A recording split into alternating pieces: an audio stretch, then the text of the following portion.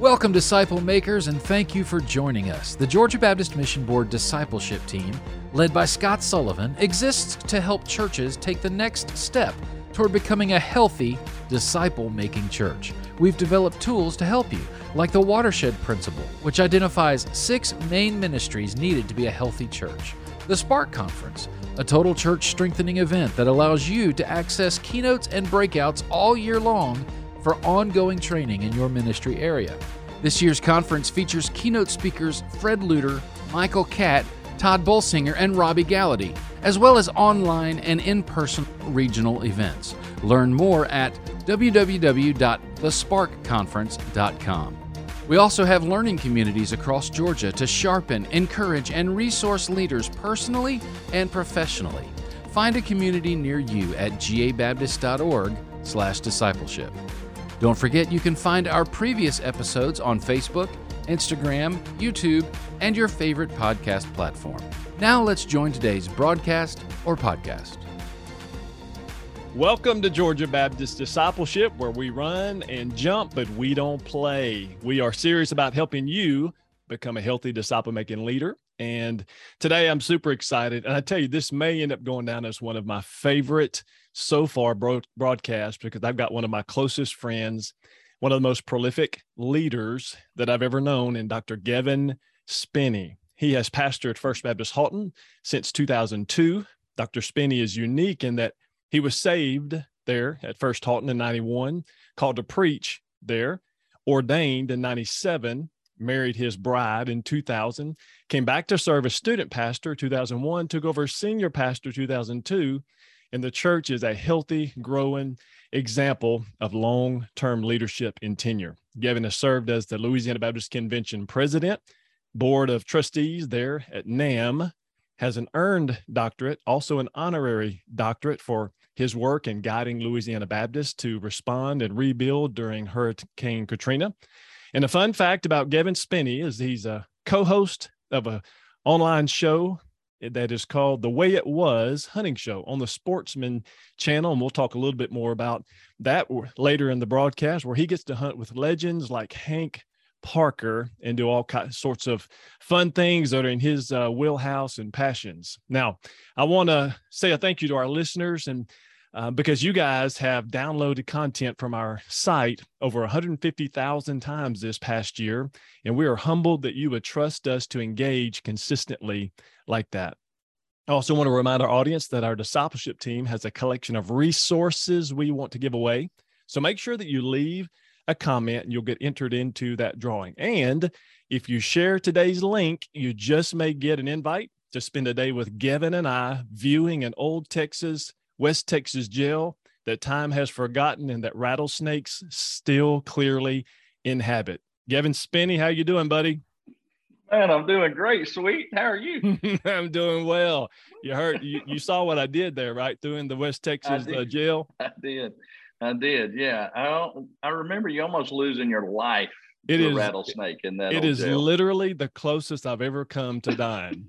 So maybe that'll be a story for another day. Almost getting bit in the neck by a rattlesnake and 100 miles from the nearest hospital. Yeah, it was fun. Yep. Good days, good memories with Gus and all sorts of things and there in West Texas. So I want to jump into our discussion, Gavin, with a speed round so our listeners get to know you a little bit. So let's start out with here. Best book that you have read lately?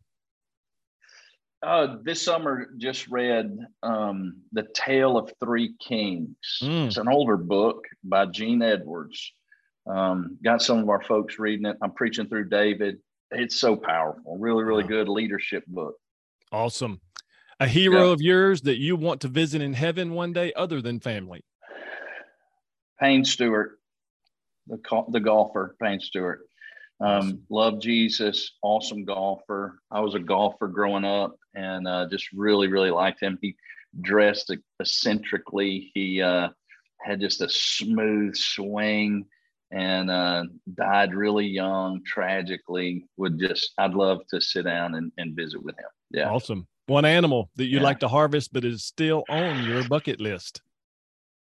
Oh, I want to kill a moose with my bow. Preach.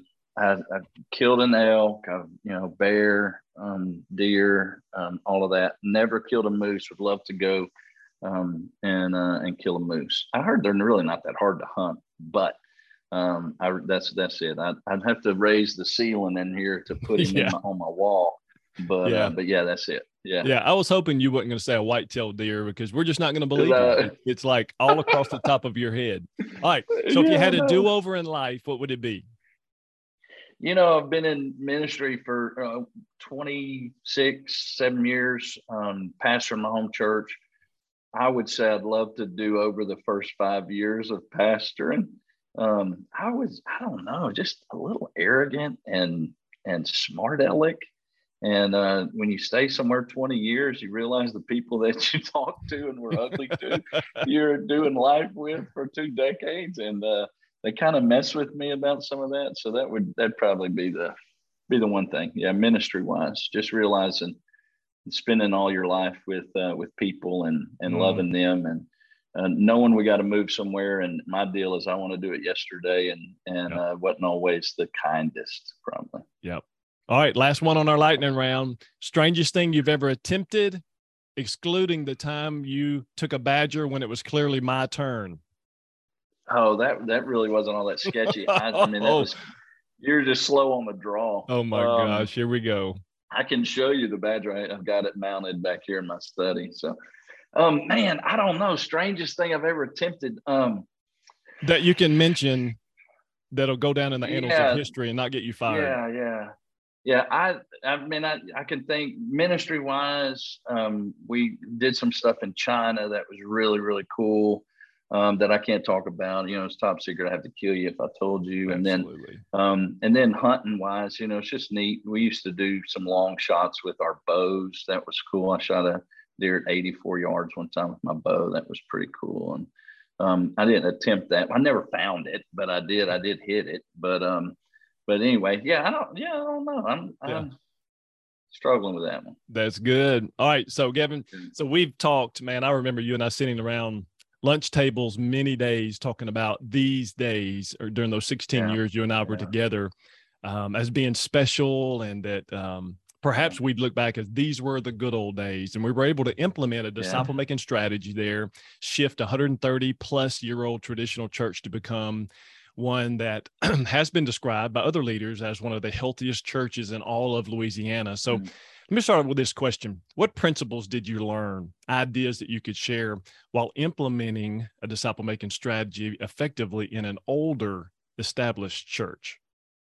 Yeah, man, for us, First Baptist Halton, back in the day when both of us, I started pastoring the same Sunday you started as student pastor, and kind of picking up what I had messed up in the student ministry. And we were in a church that at that time had been declining and kind of really self-absorbed, kind of navel gazing type of group. Loved Jesus, but really didn't have a whole lot of vision.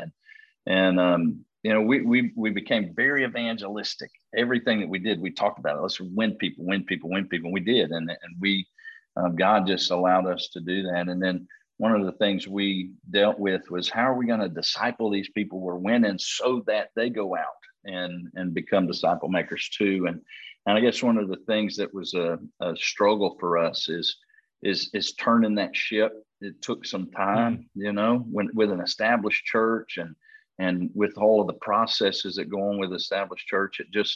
It took time. We were young, both of us. We both had hair. And so some of that was early on, and just the trust in us as leaders, dealing with, we were discipling people that many of them were a decade, definitely stages of life ahead of us. And leading them, to do that. It was just kind of take 2 steps forward, 1 step back type thing. And, it just took some time to steer the ship and get it in the right direction. I know that kind of walking through our, process and doing that, our going through our doctorate really, really helped us walking through that program. Getting our people focused in on the process was something that helped us too. So. Yeah, for sure. And just so folks, just give you a little background there at First Halton. When Gavin and I got there, I guess we were running as a general statement, about 225, 250, somewhere in that range. Grew really fast. I guess in the first 5 years, probably averaging around 650 to 700. And then the next 5 years, we still brought in about 170 people a year, but we didn't grow. We were still running about 700 people. That's when, as Gavin mentioned, we went back, got our doctorate, implemented a disciple-making strategy. What's interesting to me, Gavin, is that we didn't bring in any more people. We were still averaging. When I look at the numbers, we still averaged about 170 people joining the church every year. But once we implemented the strategy, we grew from 700 to 1,000, 1,100, just because the connection rate went through the roof. You know, just a special time in the life of the church. A couple of things that I mentioned that I learned really, and some of these watching you, Gavin, my capacity to lead people was based on my commitment to grow personally. And that happened in the doctoral process. Like example, I didn't really like to read until we got into the doctoral work. And man, my wife will tell you, I'm reading a book a week. Like I just can't get enough. I'm just absorbing that. The second one that I had to learn, it might be a do-over for me if somebody would ask me that question, is don't be the hero, but be the hero maker. You know, I'm probably the most selfish person that I know. So I tend to gravitate to being the hero. Well, I had to learn that, and Levi Skipper, my supervisor now, even said this. He said, when others win, we win. And that was something I had to learn in the process. As a Quipper, it's really about building other people and not our personal platform. And there's one more I've mentioned here that I learned from you. It's harder for people to be mad at you when they like you. I remember watching you in this process, and it was hard. We had tough days, man, changing the name from Sunday school to life group and all that. Oh, they still talk about you.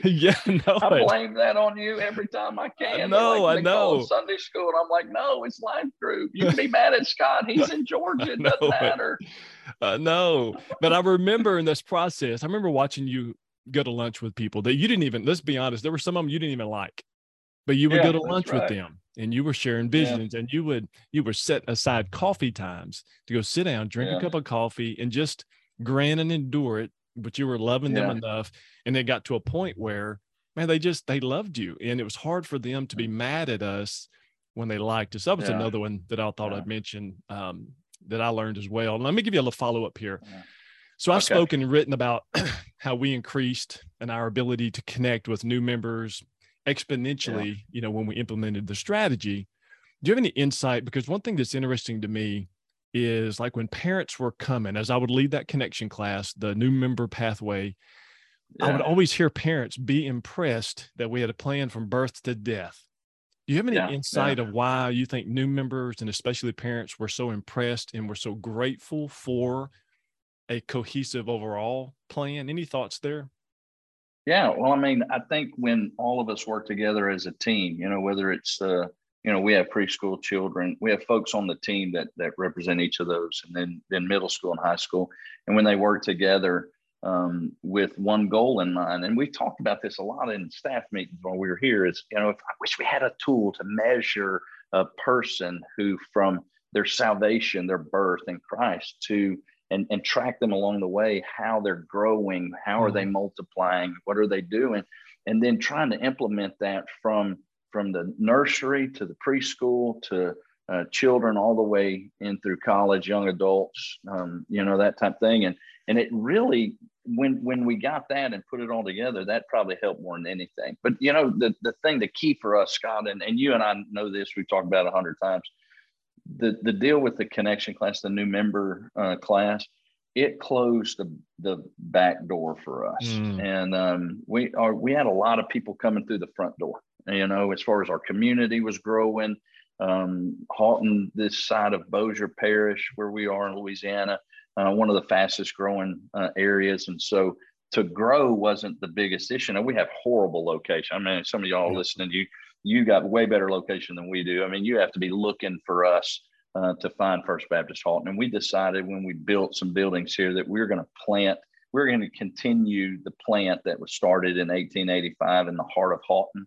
And we invested in the property here and grew it, but we knew we'd have to be creative to get people here. So the community grew, folks came through the front door.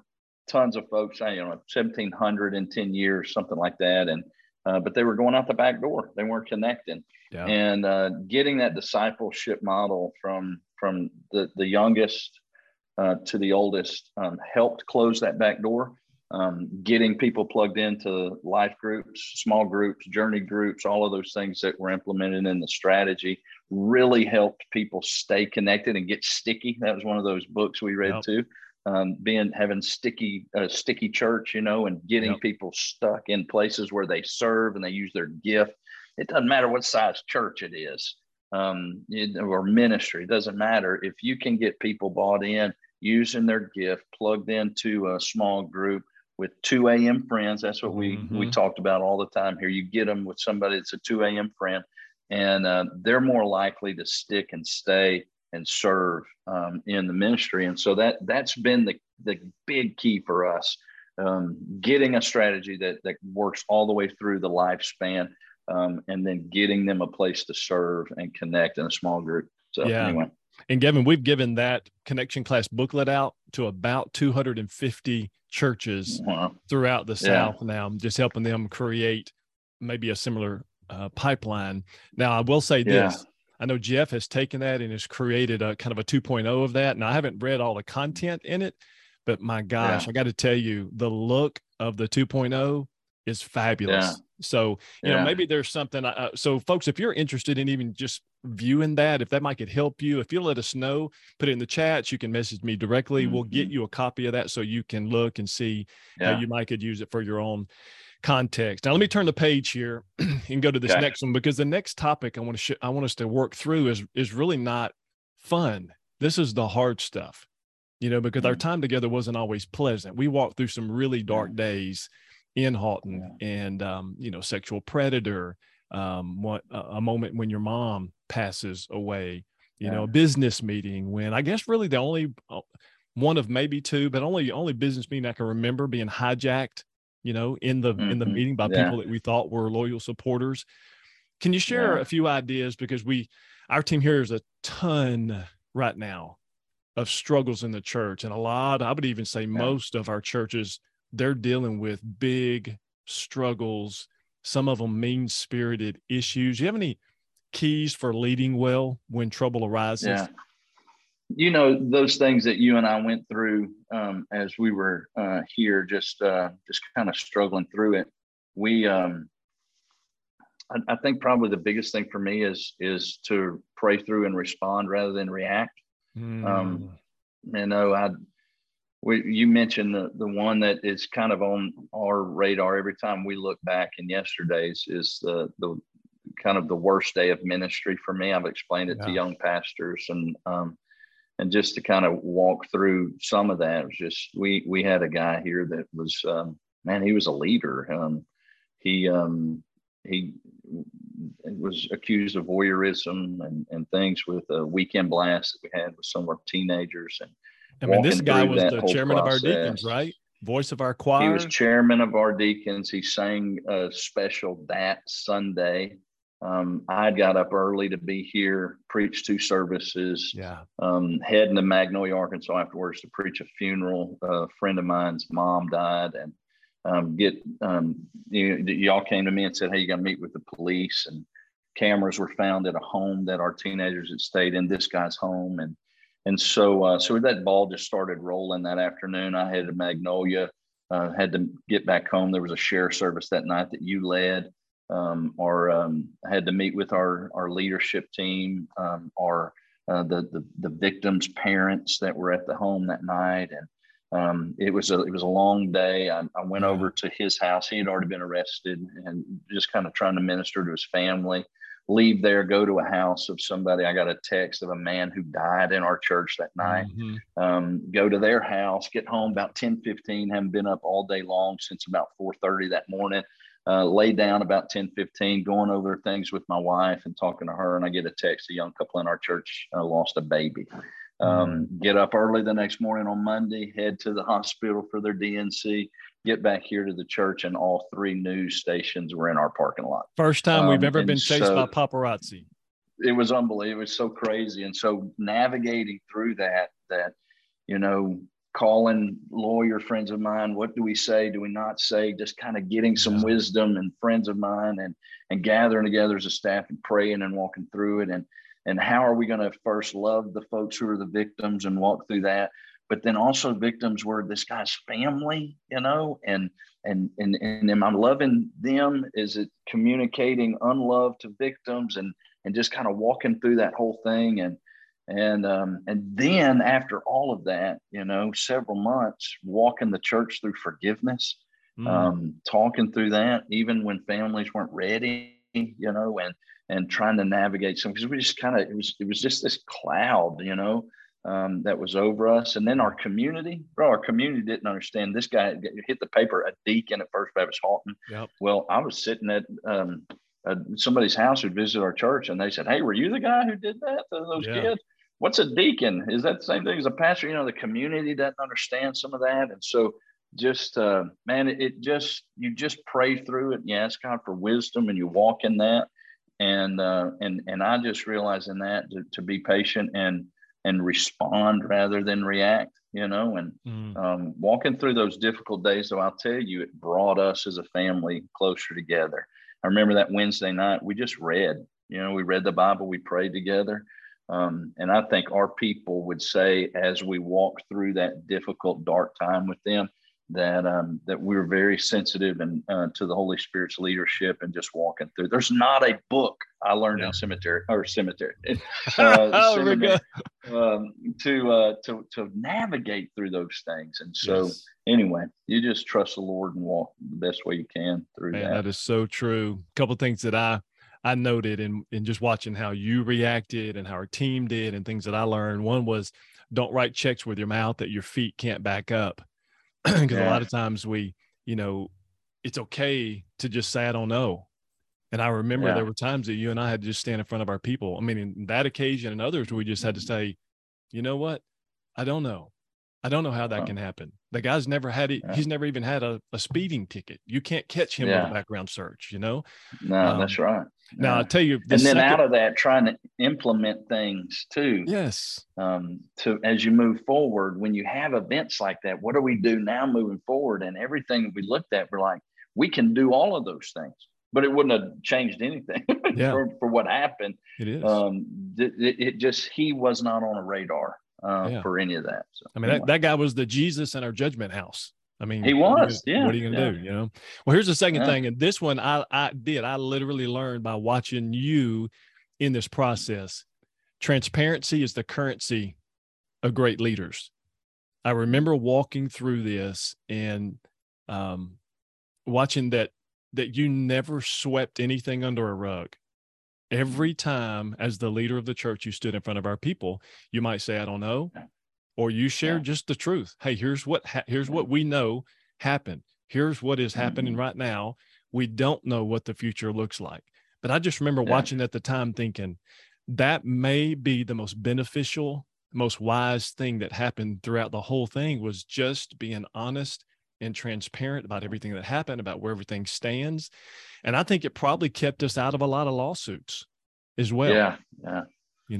Just in light of everything that's going on, right? You look and you think, man, if we had done things differently, we could have been involved in some of that. But God just gave us wisdom to speak truth and to speak what we knew, and being transparent and all of that, and to say, listen, we don't know what's going on, but this is what's going on. This is everything that we know. And just being involved in the investigation part of it, and helping with everything. So anyway, it's just, God gave us wisdom way beyond our years and knowing what we were supposed to be doing. And he really protected us.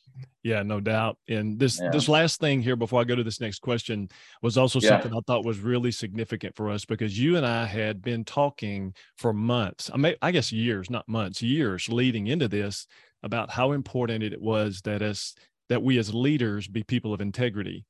So this third thing I thought I'd mention today as we talk about it is, healthy leaders look more like an iceberg with deeper roots that you can't see than an icicle that is beautiful, but it melts quickly.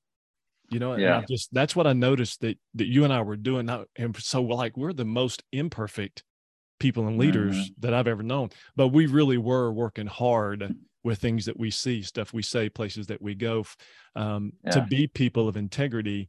And what I learned was, because of the hard work up front before the crisis came, the Lord honored that in the crisis. So maybe that'll help along the way. All right, let me hit the tab button and go to this next question. Okay. So the past 2 years have taught us a lot. You guys, what's interesting to me is that you're actually averaging more people and more budget than you were before the pandemic. Can you share any wisdom for pastors or leaders who are looking to take their next step in their journey with the Lord personally or professionally?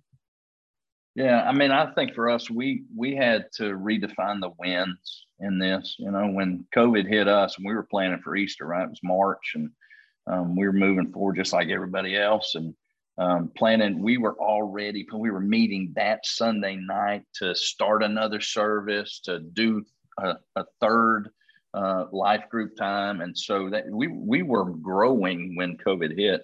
And then we, just like everybody else, just went home, started doing things on video and putting that stuff out. And then we sat around, on Zoom meetings, while we were at the house, and had to redefine some wins for us. Church may look different for a little bit. What's going to be our win? We just started, calling all of our older folks and trying to get services to them that, that they couldn't see, because we're in a rural setting. And so, the internet and stuff wasn't available to some of them. And then our older folks really weren't into that. And so we were still sending out DVDs and trying to get them to just stay connected with service stuff.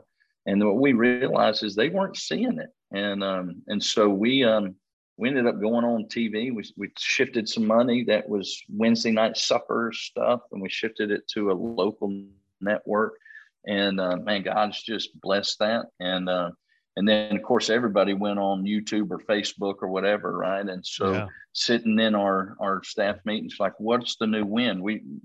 It's total people, right? We're getting the gospel out to a lot bigger audience and total folks, rather than, hey, the win has to be people on campus. How do we connect the off-campus people into ministry, into connecting them, into our disciple-making process? And so redefining the win and looking at things a little bit differently. And I think just through that, like I said before, we still don't have a great location, but through some of those decisions we made early on, God honored it and blessed it, and folks have found us because of some of those things. We didn't. There's just some things, we made some hard decisions. One of them was the PPP money. Yeah, I know there's a lot of people that we just decided early on. You mentioned one of our things was our finances. We just decided, there's one of the things, God has convicted me, and I just told our finance team, I was like, listen, God's brought us this far. I think God's going to continue to do that. Let's just trust him in that. And so our personal thing was, we're not going to do it. Let's not take it. And I'm just telling you, Scott, God's honored that. And our giving has gone kind of crazy. We've been able to do things around here that we haven't been able to because the finance has been so good. And so some of those things, it doesn't matter what size church you are, some of those things, just making some wise decisions on that and just asking God to kind of lead through it. And I'm not criticizing anybody who took it. There's a lot of people who did and felt like that's the direction God led them to. But for us, it seemed like God honored the decision that we made too, and blessed us with that. And so anyway, it's been good. Our folks, we never, Louisiana's rebellious too. I know people are watching from everywhere. Georgia people probably are take state laws and stuff a little more serious, but Louisiana is so close to Texas. Texas does what they want. Louisiana, we just kind of follow Texas's lead. And so you just don't tell people around here to wear a mask. That's kind of how it went around here. And so anyway, we just got back. When we got back, we never stopped. Yeah. Once they said you can go back to church, we went back to church. We didn't make masks a big deal. Now look, I buried more people with COVID than I've ever buried with any other thing, probably in the last little bit. I had, I think, 16 funerals, folks in our circle that died of COVID. One of those was my dad, last September. And so, we took COVID very seriously. I'm not saying we didn't, but but just some of those things we got back as quickly as we could, as safely as we could, but as quickly as we could. And I think that meant a lot to our people, because folks were just tired of being isolated. And so getting back into regular routine. Now I'll tell you, we let COVID kill some things too. We allowed ministry looks different around here. And our giving is part of that. And you've been here since then. We don't pass plates anymore. We have given boxes. We ended up going almost, I don't know what percent, but a big percent of our budget's given on the app and given online. And so we put out videos on how to give now and different stuff, communicating that. And man, God's just, he's blessed it. And it's really kind of changed the face of ministry for us here. Yeah. We let certain things die. And I won't get into that, but we let some things die that you and I talked about needed to die, and we blamed it on COVID. Yeah, absolutely. So anyway, it worked out great. Yeah. Well, let's talk practical for a second. What are three crazy cool things that God is doing right now in you and at First Baptist Halton? Man, we just started kind of giving away ministry. That was one of the things for us. We don't want to hold on to everything here. We don't think the staff and me and the staff or need to be the inventors of all cool ministry, or even the ones who implement it. And so we just started giving it away. I've been challenging folks to do it. One of the things, we got a businessman around here. He owns an oil field company. And he has to have safety meetings with his guys. And so he said, look, let's do it. Let's give them the gospel. I want to see our men know Jesus. And so we call them quarterly eatings at his place. We had 160 guys at his business 2 months ago. We got another one coming up this month. Had 15 saved at that event. And so he's just got a heart to see his guys hear Jesus and changed by the gospel. So that's really cool. And another thing we started, I have a friend of mine who owns a Traco company. It's called Specialty Traco here. He's got a desire to see the next generation of heavy equipment operators kind of raise up. He said it's not like it used to be. And so we started a ministry. He said, I want them to love Jesus and know him, but I want them to, be able to add value to this industry. And so we started a 6-week program. It's called Iron Men, and 16 weeks. And several of it's in class. Several of it's at a dirt pit. He's got bulldozer, Traco, and everything. And so I got some of my guys that come in every night, and it's a Thursday night every week, 16 weeks, and share their testimony. So we started a heavy equipment operating ministry, and we're training guys to operate heavy equipment. There's 25 in the class.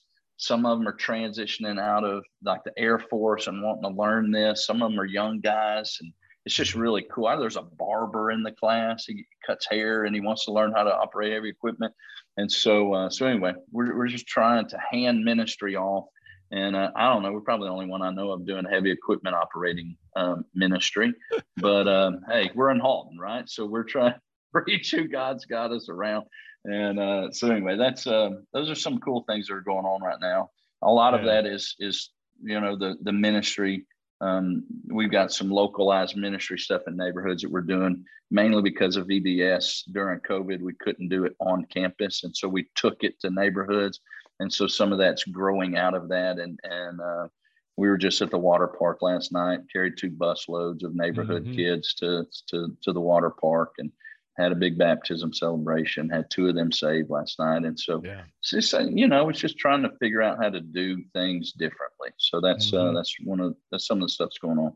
Yeah, it's just a great example. Marketplace ministry, finding the passions and interest of your people. And then how could that be a ministry? How could you encourage or disciple or reach people through it? I love it. Now, let me go off script for just a second, because I have one more thought here, because, something you mentioned to me just spurred a thought. There's a lot of leaders who are going to be listening to this, either through this or through your TV show. And they see Gavin Spinney, and he's at a great church, and things are going well, and he's on TV, and they may be thinking, man, how could I take my next step as a next level leader? Or maybe they're looking to try to expand their platform, or to get their name out there, or expand gospel ministry through, if I'm going to do this, I want to do big gospel ministry, right?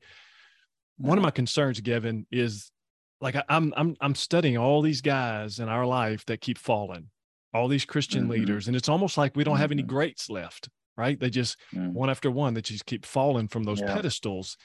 Do you, because you're in the middle of that, and at least to date, you have navigated that well. Do you have any cautions or wisdom for leaders, maybe where you are and maybe those who are coming behind you that are looking for big gospel impact, or, hey, how can I write a book, or how can I develop my social media? Any wisdom or cautions there? Yeah. Well, I mean, I think probably the biggest thing is I don't ever remember wanting a platform. It's just, it's kind of never been my desire. I know, for our TV show, it was something way back. I saw a guy do this and I thought, man, God, if you ever open the door, I'd like that. It's a passion of mine and a desire. Jesus is my passion. I enjoy hunting. If I could put those two together, that would be cool. But I never really pursued it. It was almost 15 years, it just kind of sat, and I thought, God, if you'd ever open the door, I guess just always letting God lead. I see some young people trying to get out in front of the Lord on building a name, building a platform, doing, whatever. Just be patient and allow God to be the one who leads and opens those doors. And just be willing to say yes whenever he does, and take that desire that you have and pray on it, and spend some time. If this would have happened, some of those things that we're doing now, if I'd have done them 15 years ago, they've been over, and it, because I'd have been doing it in my own strength, my own power, and really my own selfish desire. It was something God put in my heart. And as we just kind of prayed through it, it was the perfect timing. God's timing is perfect. Sometimes we feel like it's slow, but it is perfect. And he has to get us in the right place before he opens some of those doors. Yeah, for sure. Hey, so what's God doing lately? You got some, tell us about the TV show, any major projects you have happening? Yeah, man, we started this 4 years ago, and there was two guys local. One of them's in our church, in Lynn Beatty, just a good guy. And he started a show with 4 other guys several years ago, and they got out of it. These 2 guys, they both love the Lord, and I just said, hey, what about doing this? This is what I've always kind of had in my heart to do. And been praying about it. What if we did one? You gave me the last 2 minutes of every episode, and I shared the gospel. And I said, I can contact the Billy Graham Evangelistic Association, see if they'll help us with counseling. And so I did. And so they partnered with The Way It Was. And so we're 4 seasons in. We've had about 700 people have made decisions from that TV show, or kind of offshoots of that TV show. And so it's on the Pursuit channel. You said the Sportsman's channel a minute ago. It's the Pursuit channel that we're on, which is Dish and Direct TV, and it airs 4 times a week. And so they go to endthehunt.org is the last part of the show, and they can talk to a live counselor, live chat, and about spiritual questions they might have. Well, this year is different. So it shouldn't have been the 3 of us, right? Me and Lynn Beatty and Sid McCullen. But a couple of years ago, we met a guy through hunting. He came up and hunted with Lynn and I, and we just started connecting. He came and spoke, shared his testimony with us, and at one of our big buck banquets here. And so this year he's partnered with our show. He has done 5 shows in the past several years. He's a fisherman, not so much a hunter, but he's had 5 shows. One of them was an outdoor show. He and his boys did. They canceled the hunting show. He is now just with The Way It Was as far as hunting wise. His name's Hank Parker. Hank's a professional fisherman, won the Bassmaster Classic twice. One of the onlys to do that. Good guy, loves Jesus. And so he'll be on many of our episodes. And so we're really excited about that. It's opening up some big doors for us, just to be able to share the gospel. And so just a unique way, right? We're trying to reach rednecks for Jesus who won't come to the doors of the church. So yeah, for sure. And where can they find The Way It Was, and how can they connect with you on social media? Yeah, we're on Instagram and Facebook. You definitely can check us out on that. Facebook is the Way It Was TV is the name of that. You can watch us on the Pursuit channel 4 times a week, twice on Tuesday, 12 a.m., 6:30, and then Wednesday at 11 p.m., and then Friday at 4:30 p.m. All of those are Central Time, so you can check those out on that. Yeah. Awesome. Buddy, serving alongside you in Louisiana was one of the great joys of my life. And I am a better leader, a better husband, a better professional, a better dad because of our friendship and our shared experiences. So I do appreciate you very much. And friends, listen, let me share just a thought here and we'll close this thing out. One of my most helpful leadership principles that I learned serving alongside Given at First Houghton was this: lead your heart and don't follow your heart.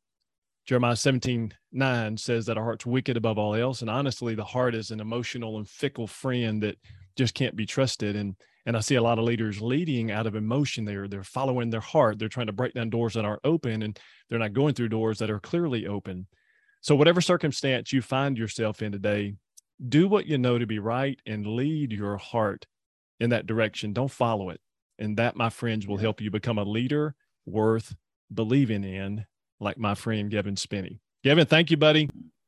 Hey, you bet, Scott. Thank you, man. I appreciate you so much. You bet. Landon Melton, John Graham, thanks for producing today's show. And we'll remind all of our listeners that we're only able to do this because you give generously to the cooperative program. So thank you for doing that. And I pray that today's discussion with Given Spinney will equip you to think often, invest intimately, and dream big as we make world-impacting disciple makers. Thanks for listening. We want to continue the conversation from today's broadcast in a learning community near you.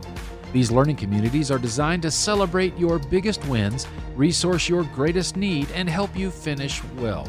We also want to give you a free gift, the 5 discipleship shifts most churches need to make to produce world-impacting disciple makers. You can download this resource by going to ministryboom.com.